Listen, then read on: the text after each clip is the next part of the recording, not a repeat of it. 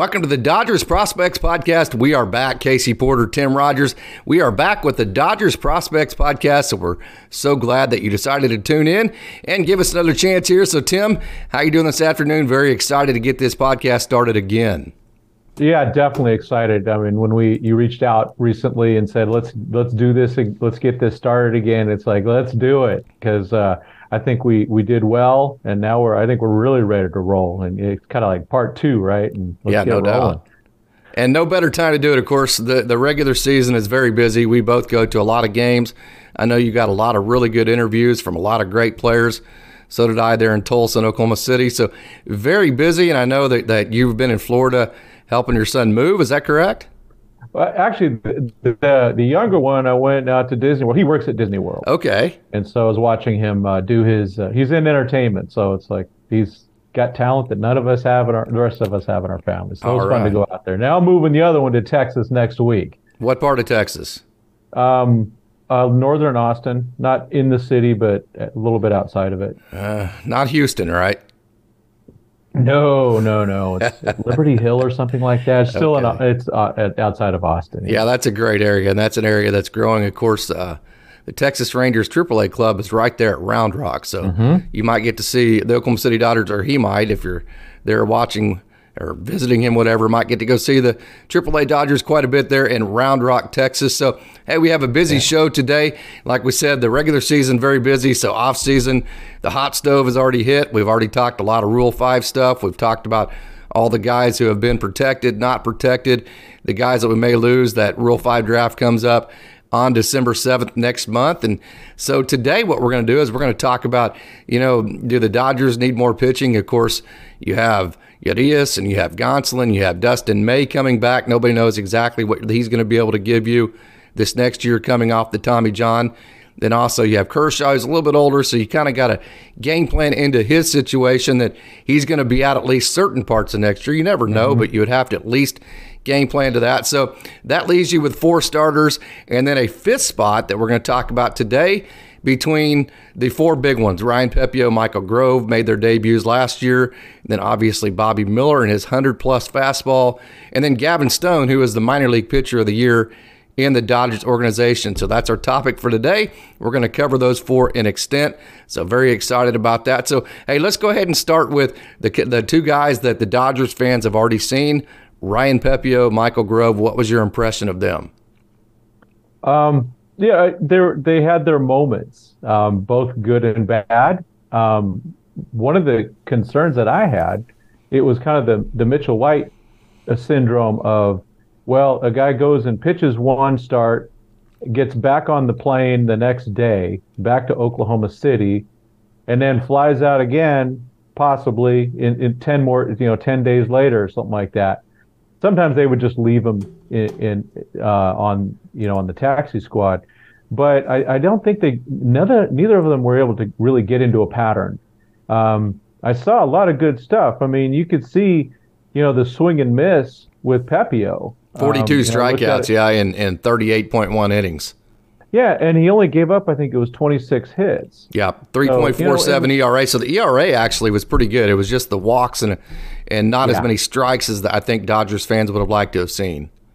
Right, and you can see it. I mean, he misses almost. A lot of his misses are in the right-handed batter's box.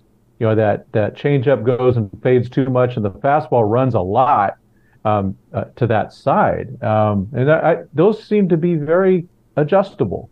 And so, overall, I was happy with him, and I would have gone with him a lot more during the season. I think it would have helped to save some arms. I think we talked this briefly on Twitter. I think we're both in favor of the 6-man rotation. Yeah. And then with Grove, it was so great to see. You wrote an amazing article about him last year, just about how a good dude he is and about his journey. And I saw that journey at Rancho at the beginning of 2019, where he's coming back from Tommy John surgery and they're limiting him to 2 innings maybe, and he's struggling even with those. And he struggled up really until what? Would you say like August 2021? And then all of a sudden he found it. I think it was the Tommy John surgery. I think most people don't realize that West Virginia, he did not pitch the back half of his sophomore year or his entire junior year, and then got drafted in 2018. So, and then 2020 got canceled. So really, when you look at 2021, the time that you're talking about, and then especially 2019, he had not pitched since basically the first half of his sophomore year, which was almost 2 years. So no doubt he had some rust. Yeah, and some people expect Tommy John guys to come back real fast. I know during the season there was like, oh, Dustin May's coming back. Yeah. Not everyone comes back like Justin Verlander did. I mean, it's or amazing. Walker Buehler, yeah. Yeah. I mean, sometimes it takes a while. What's his name? The Red Sox left-hander, Chris. Sale? Oh, Sale. Yeah. Why is that so falling apart? It took. Even when he came back, he did not have the same command. And you saw that with Dustin. And so the ball's just not going where they think it's going to go. And with Grove, that happened. And it happened for a longer time because of what you just talked about. I mean, he just didn't. Can you imagine you're a pitcher and it's 2017? Yeah. And you really don't start even pitching again till 2019. And then the Dodgers, of course, slow rolled him. And then 2020 canceled the entire minor league season. Yeah. Yeah. So I his control was better. He did get hit more. I think it was 32 hits in 29 innings. Home run ball hurt him, yeah. Yeah. But some of those things those are learning things where it is big league hitters. Yeah. You miss, they're gonna make you pay. Yeah. Yeah. Which makes, in my opinion, what Pepiot did even more impressive. And I can tell you, I've talked to both of those guys. So have you. They are just wonderful young men. And, I was talking to Gus Varlin. He was a Dodgers top 30 prospect when he came over from the A's. And Gus started this year as a starter with Tulsa. And congratulations to his brother, Louie, by the way. I'm sure you know this, but a lot of Dodgers fans may not. But Gus and Louie are brothers. They got to face each other twice this year. Louie is in the Minnesota organization and played while he was still with Wichita, who is a Double-A affiliate of Minnesota. The Wichita played, of course, Wichita and Tulsa is a big rivalry now. They call it the Propeller Series. But Louie and Gus got to face off against each other. Gus got the better half of the first one. I got to talk to both of them at the same time. Really cool experience. But Louie actually made his major league debut this year. So Gus Varlin, I wanted to get that in there. He definitely has the bloodlines, and Gus transitioned to the bullpen and was throwing 98 and some say even 99 towards the end of this year. So made some arm adjustments, went to the bullpen. Really high on Gus Varlin. We'll get to him in a different show, but I only say that to say I was talking to him one day before one of the chances we had a chance to talk, and he mentioned, he had the Tommy John too, and he's like, it's not that you can't throw the ball. It's not that you don't have all the stuff. It's just it doesn't feel right. Nothing feels like it used to. And so, pitchers are so feel heavy, especially now with all the change ups and all that. When it just doesn't feel right, it's totally different. So, we're talking about that with Michael Grove with that Tommy John surgery. Whenever, and especially when you don't have the experience. I mean, he barely even had college experience, because we're talking a freshman year, true freshman year, and then half of a sophomore year, then that's it. Then 2020 gets canceled. So when you think about that, he came from that. And then 2021, I'm going to point blank put it, it was a rough adjustment period. I mean, if you look at his ERA numbers, he gave up a lot of home runs. It was a tough year, which is why at the end of last year, 2021, whenever he's put on the 40-man, everybody except for people who follows it like you and I were like, what? Where did this guy come from? What in the world happened here? Well, if you followed the talent, you would know exactly how talented Michael Grove is, always has been, but his situation has been that he's been recovering from the Tommy John, doesn't have a whole lot of innings under his belt. And so as we're seeing, as he builds, Tim, I think you can see the talent, the big curveball, the fastballs in the 94, 95, 96 range, and then he's added also the slider. Yeah, and and it's you're bringing up the surprise of some people, and like I said, we weren't, but not at all. Yeah, just because the MLB top prospects 30 says Michael Grove's at a certain level, or someone else, they don't know what the Dodgers really think. Well, look at the organizational all-stars. How many of them aren't top 30 prospects? Right. Right. Ryan Noda and Drew Avens and those guys. I mean, are the best players in the organization. Say it again. Yeah. Jason Martin. Yeah. Too. Yeah, absolutely. So continue on with your thought there, Tim. Yeah, they just don't. The Dodgers have their own ways of doing things. I mean, and we're going to talk about him, and I've shared this story a little bit, but Gavin Stone was not a really high-rated guy. But I saw his debut at Rancho. Well, actually, it wasn't at Rancho. It was in San Bernardino against the Angels affiliate. And he struck out, a lot of guys. And then it was opening day at Rancho. This was still when everyone was locked out with, the fans couldn't, they were spreading the fans out, and even the media couldn't go in. And I got locked out waiting to get in with Charlie Huff. And so I'm talking with Charlie Huff, who's an instructor with the Dodgers and played for the Dodgers for years, the Rangers, the Marlins.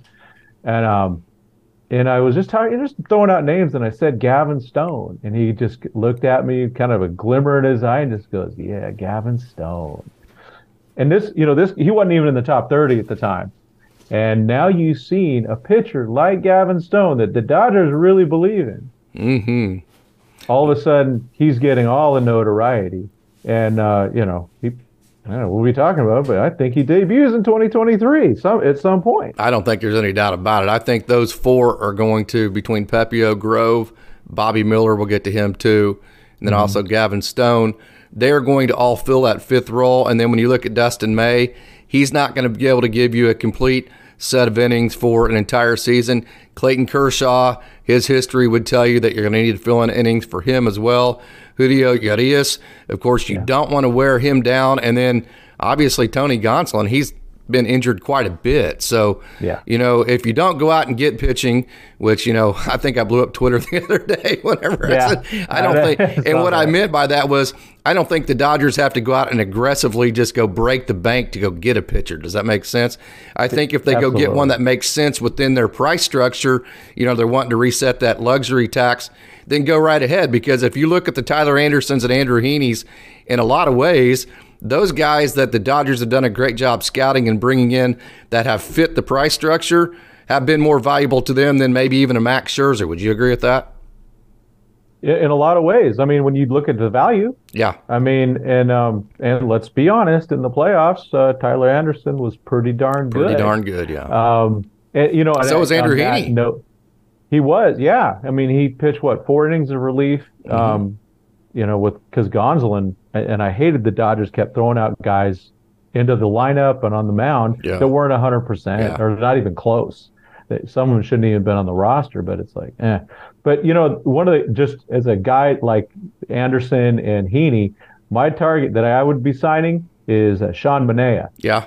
The guy from the Padres last year and the A's before that. I just think he's a guy that the Dodgers pitching witch doctors would probably turn him back into someone really good. There's a lot. Mark Pryor, Rob Hill, go to work with the driveline guys.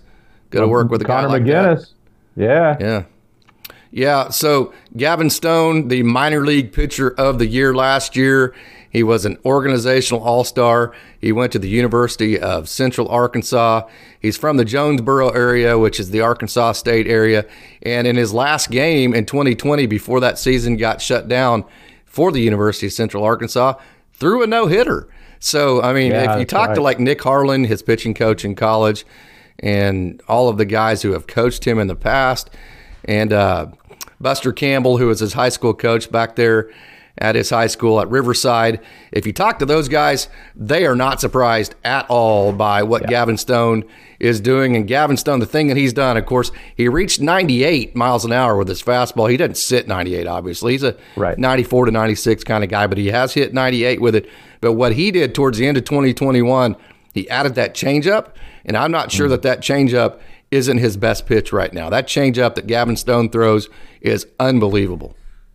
Man, that would be a heck of an addition to the arsenal. If it really is evolving into that type of thing. And I think with Gavin Stone, what I just kind of looking at it, it seems that he's able to be more efficient than the other pitchers we've been talking about. And I think that is an extra level that it shows a little something extra. I think all those other guys can become more efficient. It's just a matter of, Yeah, and you know, I think we see how these things are. It's like, yeah, Gavin Stone, 44 walks and 121.2 innings to go to your point there. Yeah. yeah, and even the number of pitches, I think I mean, he was going longer into games than some of the other guys. Even though Pepiot did throw some in the minors, was definitely throwing better. But you know that it seems that we see this, where it's like, hey, big guy, go out there and throw as hard as you can for as long as you can, and we'll pull you after 5. Yeah. I personally, I hate that. Oh, it's terrible. And I tweeted about it, you know, even during the time whenever, you know, and whenever they pulled Tyler Anderson.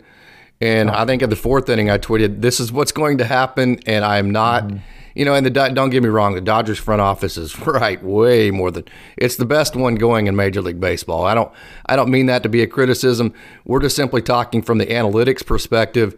It works for the regular season, doesn't always work in the postseason. Yeah. Well, even during the regular season, if you were, cause one of the things that our I guess kind of rivals now are the Padres. They did a 6-man rotation for at least half the season. Yeah, you brought that up on Twitter. I like that idea. Yeah, and they let their pitchers go a little bit longer, save their bullpen a bit, and also, you know, the starters had that extra day, and it let them stretch out. Yeah, their starters were fresher than ours. Yeah, no doubt. I mean, and I think with those 4 guys, you have the ability to go to a 6-man because when you talk about Pepiot, Grove, Miller, and Gavin Stone, they all need major league experience this next year. I agree. I mean, I think I'm very excited to see Miller. I've only seen him once live, and that was when the Dodgers were playing the Angels. No, wait, I did see him in spring training once too. But did you see him strike out Shohei? I did. Oh, very cool experience. Right there. Yes. Yeah. In fact, I was videoing his first pitch for Dodgers Nation, and so they put that out there, and he got a ton of views. But yeah, that was exciting. I mean, the stadium was fired up about that. I mean, future Dodger Shohei Ohtani after next year. I don't want to trade for him this year. It would be insane to give up, you know, our top 20 prospects or whatever to get him when we can sign him next year. Yeah. Goodness gracious. Right. Dodgers front office knows all that stuff. I promise you. They do, and that's the other thing. We know that. You know, last year they had a chance to sign Max Scherzer, and they offered him I think the rumor has it, you know, it is from Doug McCain with the Dodger Nation. He said it was like 276 or something like that, and the Mets gave him what, 130. Yeah. And he wasn't, and he didn't show up in the playoffs. And it's not like he's not a great pitcher. It's just age. Yeah, no doubt. You know? I mean, modern day metrics don't put a whole lot of value on experience anymore. As a matter of fact, it almost devalues it, because whenever you combine the age versus the experience, the age almost wins out in terms of not valuing that situation. Right. And with the Dodgers, they have to also, you know, you hear the rumors. Let's might as well throw them out there. Verlander and DeGrom. They're 2 excellent pitchers. But, you know, DeGrom is fragile. He's always injured. He's always out. And Verlander is 39. Is he that young? Yeah. 39, 40. Okay. Yeah, 40. It's like, it seems like he's been here forever, huh? But it's like, how much do you invest in a guy like that? And I just think if they are trying to reset their luxury tax issues and stuff like that, they got to be careful with that. I'd rather, if they're going to go get someone, I'd rather try to figure it out in a trade, or do the Sean Manaea, Tyler Anderson type deal. Yeah, because we got to see these guys, and they've got to get real time. It's like any other guy. You can't just go and say, "Hey, Miguel Vargas, we want you to be on the playoff roster, but we're going to hardly play you in September." Yeah, which you could see that coming. Yeah, and the problem with that is, you know, the Dodgers organization is always in win now mode. You know, Ryan Pepiot is the perfect case scenario. He had a 3.49 ERA, and I don't think people understand. You mentioned it. When you're flying that plane back and forth from Oklahoma City to L.A. or wherever, Pittsburgh, I think, is where he made his major league debut. Yeah. And then you're having to do spot starts. You feel like you can't make a single mistake. in that one spot start, because you don't know if you're going to get another one ever, so you don't get comfortable. And Ryan Pepiot definitely is a pitcher that has to feel comfortable. If you look at when he first came to AAA Oklahoma City in 2021, his numbers weren't good. He wasn't comfortable. He is facing major league type pitchers that might have, a couple thousand major league at bats that happen, like a Kevin Pillar type of guy, like Oklahoma City. You're facing guys like that. And if you throw it 2 inches off the plate, they don't swing, and that's an adjustment period from AA. It took him a while to adjust to AAA. And then last year, he was just absolutely completely lights out in AAA Oklahoma City. Maybe the best AAA pitcher in the entire league. So he got adjusted is what I'm trying to tell you, and it was what I'm trying to say. And so whenever you spot start a guy like Ryan Pepiot, he wasn't comfortable. As a matter of fact, he was in survival mode. He was just simply trying to survive. So when you talk about those pushes on the changeup or the pulls on the slider, that's not coming from any kind of talent or something you should be concerned about. That's coming from a guy that's not comfortable. That's coming from a guy that has nerves, that, and like we talked about even with injury, but nerves can do it to you too. When you're not comfortable, your body doesn't feel right. Does that make sense? When you're not totally relaxed? No. And so that's where that's coming from. I think if you gave Ryan Pepiot a certain amount of starts and you said, hey, we're going to make you comfortable at this level. You're going to, no matter what happens, you're going to get this amount of starts. So go out and do it.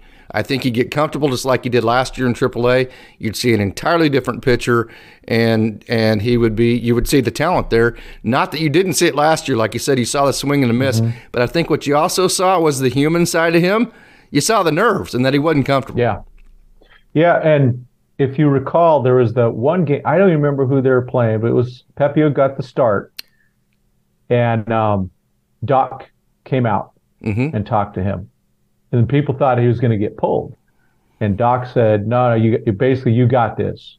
And Pepiot got it. He got things done. And I think that showing confidence by not only with words, but going, we're going to give you. That's it. This is your spot. That's it. You are the fifth starter, and and we're going to give you some runway. I mean, it's kind of like with Gavin Lux this last year. The guy had a real nice season until he got hurt, because they said, you're there. You're our guy out there. Something they had never done for him before. I know. And you just have to give. I'm a believer that you have to give a player 4 months. Yeah, he's got to get comfortable. Yeah. And it gives, and I don't care who it is. I mean, I was kind of on a leash with Coach Bellinger and Muncy last year. If you can't work it out in 4 months, I don't think you're working it out. Now, Muncy he started like about 4.5 months into it, started playing better when he did that little foot change. But these are young guys. Yeah. Are used to being the dudes. So, I mean, they're used to getting, whatever innings they need, they're not used like Gavin Lux. I'm not sure he'd ever sat on the bench in his life, So, I mean, whenever you're looking at, hey, if I don't get a hit here, I might not play for 2 more games. That's a scenario and an emotion and a feeling over his body he has never had to deal with before. So, yeah, and I look at the way that some of these other teams, I mean, I hate to mention it, but the Astros, they replaced their shortstop. But see, Jeremy Pena got to play every day at the same position. Exactly. So he was able to get comfortable. The Dodgers never seemed to be in a position like you mentioned with Gavin Lux. Finally, he got to play second. But, I'll give you an example. A guy that actually got to do that is Will Smith. And, no matter what, he got to catch. And there's been some ups and downs. The first postseason that Will Smith played wasn't great. Austin Barnes had to come in, caught the last pitch for the 2020 World Series. We all remember that. So there's been some ups and downs, but I think it's been a smoother transition for him, per se, because he's got to be the everyday catcher. Does that make sense? And they did that with Seager. They did it with correct. With and Seager came up in a tougher spot than most because he came up during, after the 2015 season, he came up during the playoffs. So yeah. But I'm just, so with whoever they're going to go with this, their fourth or fifth or sixth or whatever starter of these guys, got to just let them go. Yep. If you want to keep them in the minor, that's fine. But use someone else use someone else to quote abuse, not your top 10 prospects. You know, these guys are. You're talking about being on the flight plan, going back and forth, and never knowing where you're going to be the next day. The Mitchell White plan is what you called it earlier. Yeah. Yeah. It's like, oh man, and it's got. It's a lot tougher than people think. You forget. You see these professionals, and they're so good at what they do. You forget they're humans, man. I mean, it's a tough deal. I just flew out to Florida for a few days, and it just kicked the heck out of me. Mm-hmm. Just that flight, because I had to stop in the middle and all that. And that's exhausting. And I know they have probably better flights. They're probably getting first class and all that. But, still, it's exhausting to go through the time changes. Yep. I mean, that's the worst. But, I just want to see these guys get a real chance. So I think we're on the same page there with Ryan Pepiot. We've talked a little bit about Gavin Stone. We'll get back to him. Hey, let's dive into Bobby Miller. And I got a chance to see him quite a bit last year in Tulsa and then in Oklahoma City. And I think what people need to realize about him is ERA was in the mid-4s somewhere, and he did give up some home runs, and he had a couple of games where quite frankly he struggled from a statistical perspective. Like there were 2 or 3 games to where, if you're not paying attention, you might say, well, what's wrong with Bobby Miller? He struggled. But then what you didn't look at is he actually fought through some adversity and made it through, like, say, 7 innings. So it actually, from a minor league perspective, was a very successful situation, because one of the situations in minor leagues is these guys have always been dudes. I mean, they haven't dealt with a whole lot of failure in their life. So one of the things you have to learn about prospects in the minor leagues is, okay, well, they're going to have failure eventually, because these are some pretty good guys they're playing against. How are they going to handle it when it happens? And so I can tell you this, watching, and Ryan Pepiot's in this same boat. They all are, but as far as being able to visibly see it, Bobby Miller is one of the most competitive dudes I have ever seen take the ball. And I'm telling you, when he gives up a hit, he's pissed. I mean, he is. Oh, so he's got the Walker Buehler dog in him. Yeah, he's got that dog in him. And he is just visibly upset. He does not like to give up a single hit. And another thing about the minor leagues is, you try to expand your game. Does that make sense? So, hey, let's use this next year and a half before I'm actually throwing meaningful innings in terms of towards a divisional race or something like that. And let's see if I can't broaden my horizons, if I can't add an extra pitch, if I can change kind of the mix and the percentages of what I'm throwing this to give hitters a different look. And while you're doing that, there's an adjustment period. And I think Bobby Miller squarely was in that last year. I think there were times where he was force-feeding his off-speed stuff. And I think if he would have just thrown his fastball and maybe his slider and a couple of curveballs and then thrown in a couple of changeups and went with more of a mix like that, he could have dominated and had better numbers. But, it's not about putting up good numbers in the Dodgers organization, in the minor leagues. It's about growing. Does that make sense? And broadening your horizons. And by the time 100%. Yeah. No, I see that at Rancho, where there was one game that I was at, the Quakes guys hit 8 different batters. Yeah. They're not, and they're not focused on, okay, we're finding the command. They are working on, hey, let's get the velocity going, let's get the pitch mix going, let's work on things. I know it cost them some games. I know the players are really competitive and want to win, and that's good. But at the same time, they're working on things all the time. And that's what we want to see. I feel bad for the opponents who are getting plunked that much. Yeah. And that there weren't any, I guess there weren't even any fights during the season, which is surprising. Yeah. But that's, the scout, I talked to a couple scouts about it, and they knew what was going on too. They just know they're not trying to hit anybody. They're just trying to learn. Yeah, no doubt. And I think Bobby Miller was kind of in that adjustment period so the organization could use all the StatCast data to throw it into the mix and see, okay, let's throw this in here. Let's actually evaluate from a statistical and data perspective what actually makes Bobby Miller the most effective. We know he has the 100-plus fastball, right? We already know that's there. We know he has the big curveball, the changeup. We know the stuff. But let's see, as far as in terms of mix goes, how often should he be throwing the fastball? How many curveballs a game? How many changeups a game? To lefties, how does he throw the curve? Does he need to be throwing curveballs, or does he need to be throwing changeups to lefties?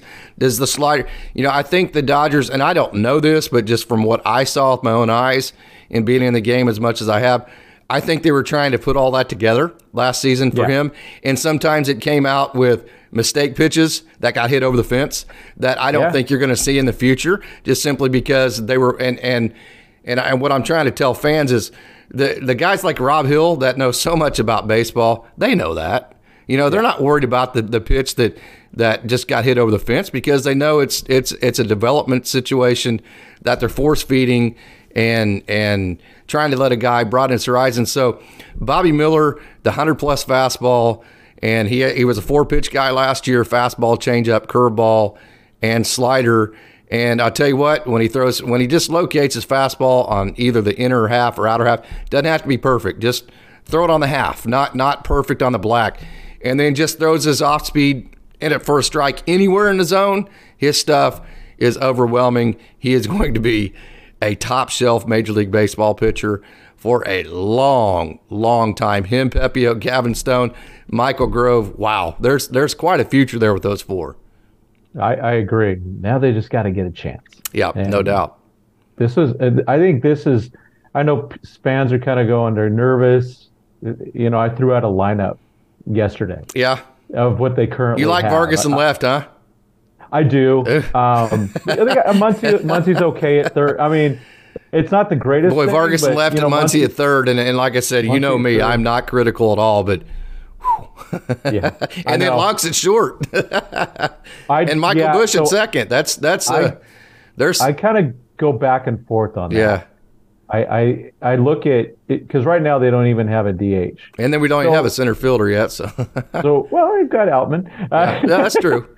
Named, an established guy that we like. Known Bellinger. Exactly.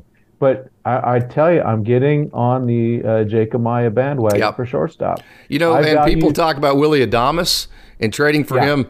I mean, you watch Jacob Maya play and then watch Willie Adames play. I mean, they look exactly the same. I mean, they literally do. Yeah. I mean, the worry, of course, is Amaya's bat. But okay, bat him ninth.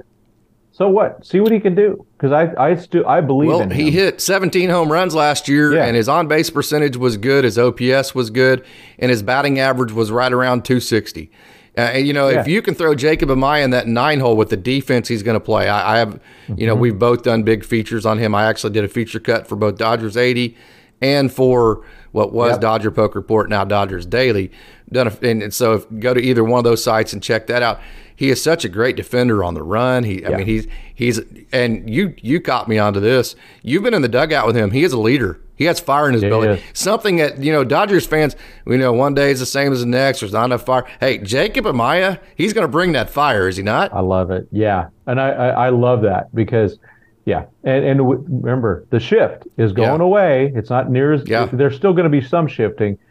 But if I have an infield with Gavin Lux at second and Jacob Maya at short, I'm in pretty good shape. I might be able to live with Max Muncy or Miguel Vargas at third, because also Freddie Freeman's going to be saving a lot of balls over there at first. Yep. All of a sudden, my defense is getting better. I mean, to be honest, Trey Turner disappointed the heck out of me on his defense. He was just average. I thought he was supposed to be better than that, but he wasn't. I still like him a lot, but I'd like to have him back. But if we're not going to have him, and it's a matter of spending $30 million, there is a chance you could upgrade the defense at shortstop next year. I think that's what you're saying. Exactly, and it could be Amaya. Yep. We've got about 5 minutes left, Tim. I don't mean to cut you off there, but time is running out on us. So hey, we've talked a little bit about Pepiot, Bobby Miller, and we've talked about Gavin Stone a little bit. I wanted to go back to Michael Grove, because he's one that Dodgers fans got to see last year, and I wanted to mention that Michael Grove's always had that big curveball. I think Dodgers fans saw that, but what he started doing last year is he started throwing more of a harder breaking ball, a slider type pitch, and the reason why he did that was that big breaking ball, he has to start so high that it doesn't tunnel off of his fastball. Hitters can definitely tell the difference between his curveball and his fastball, because his curveball starts like 5 inches higher than his fastball, right? Whereas the reason why guys like to throw sliders nowadays is that you can start that slider at that exact same height, that they call it a tunnel, right? That exact same tunnel, but instead of having that backspin that the four-seam fastballs have and continuing to carry the top of that zone, that slider then breaks left. And then they also tunnel that changeup off that same location, and then that changeup tumbles and breaks right, which is why they like the changeup slider and fastball combo. That slider is something that was new to him last year, and that tunneling aspect of the slider. So I think you're going to see next year Michael Grove improve on that aspect, and we've seen in this Dodgers organization, Rob Hill does a great job of teaching that concept. We've seen when guys figure that out, they make really quick leaps really fast. So I'm excited to see how Michael Grove handles that next year. So it just for everybody, the curveball is, over the top finger. Yeah, right. And so if it's coming out, it's going to be a little bit higher. Is that correct? What you're saying, basically? Yes, it's going to start. It's going to start way up here. Yeah, and then the fastball is going to say start there. So a hitter's going to be able to say, well, here's the curveball here, so I know it's a curveball because it's higher, right? Whereas when you're throwing a slider, the slider and fastball both come out here. The fastball stays. The slider breaks. So that's why that slider gives a more of a deception to it. And that was something that was new to Michael Grove last year that he added to his game. I think he did a good job with it. But when you're trying to implement changes at the major league level, you giggle, right? It's tough, right? Oh my gosh! I every month I'll just throw it out. Baseball is hard on Twitter. Oh my goodness, yes. Can you imagine? These guys are professionals, and they have to notice that stuff in order to recognize pitches. I mean, it's such a freaking hard game. It's tough. And especially in an organization like the Dodgers, because they're always in win now mode, so there's no such thing as developing. Prospects have to come to LA with their feet running on the ground. They don't have a month or 2 months to struggle, or they're not in the lineup because the Dodgers can't afford to give up games, So it's a tough situation in this organization. But hey, we've got a minute 45 left, Tim. I know it's gone way too fast. It's going to be a whole lot of fun doing this at least every week. We've talked about maybe doing this, throughout the week if there's something like a Rule 5 draft that comes up that we want to talk about. But hey, final thoughts. We've got a minute and a half. Yeah, just to continue the thing of we got to give these guys a chance, though, at some point to go, let's give Pepiot a chance or somebody and let them ride and let them fail and let them stay, but not get sent right back to OKC. Let them ride a bit.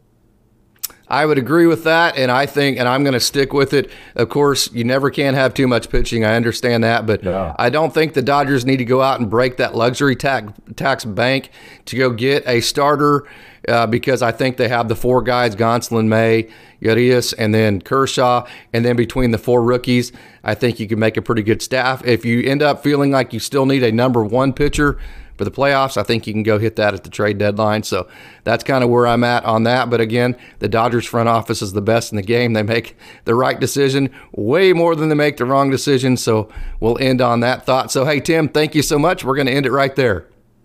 Thanks, Casey. See you soon.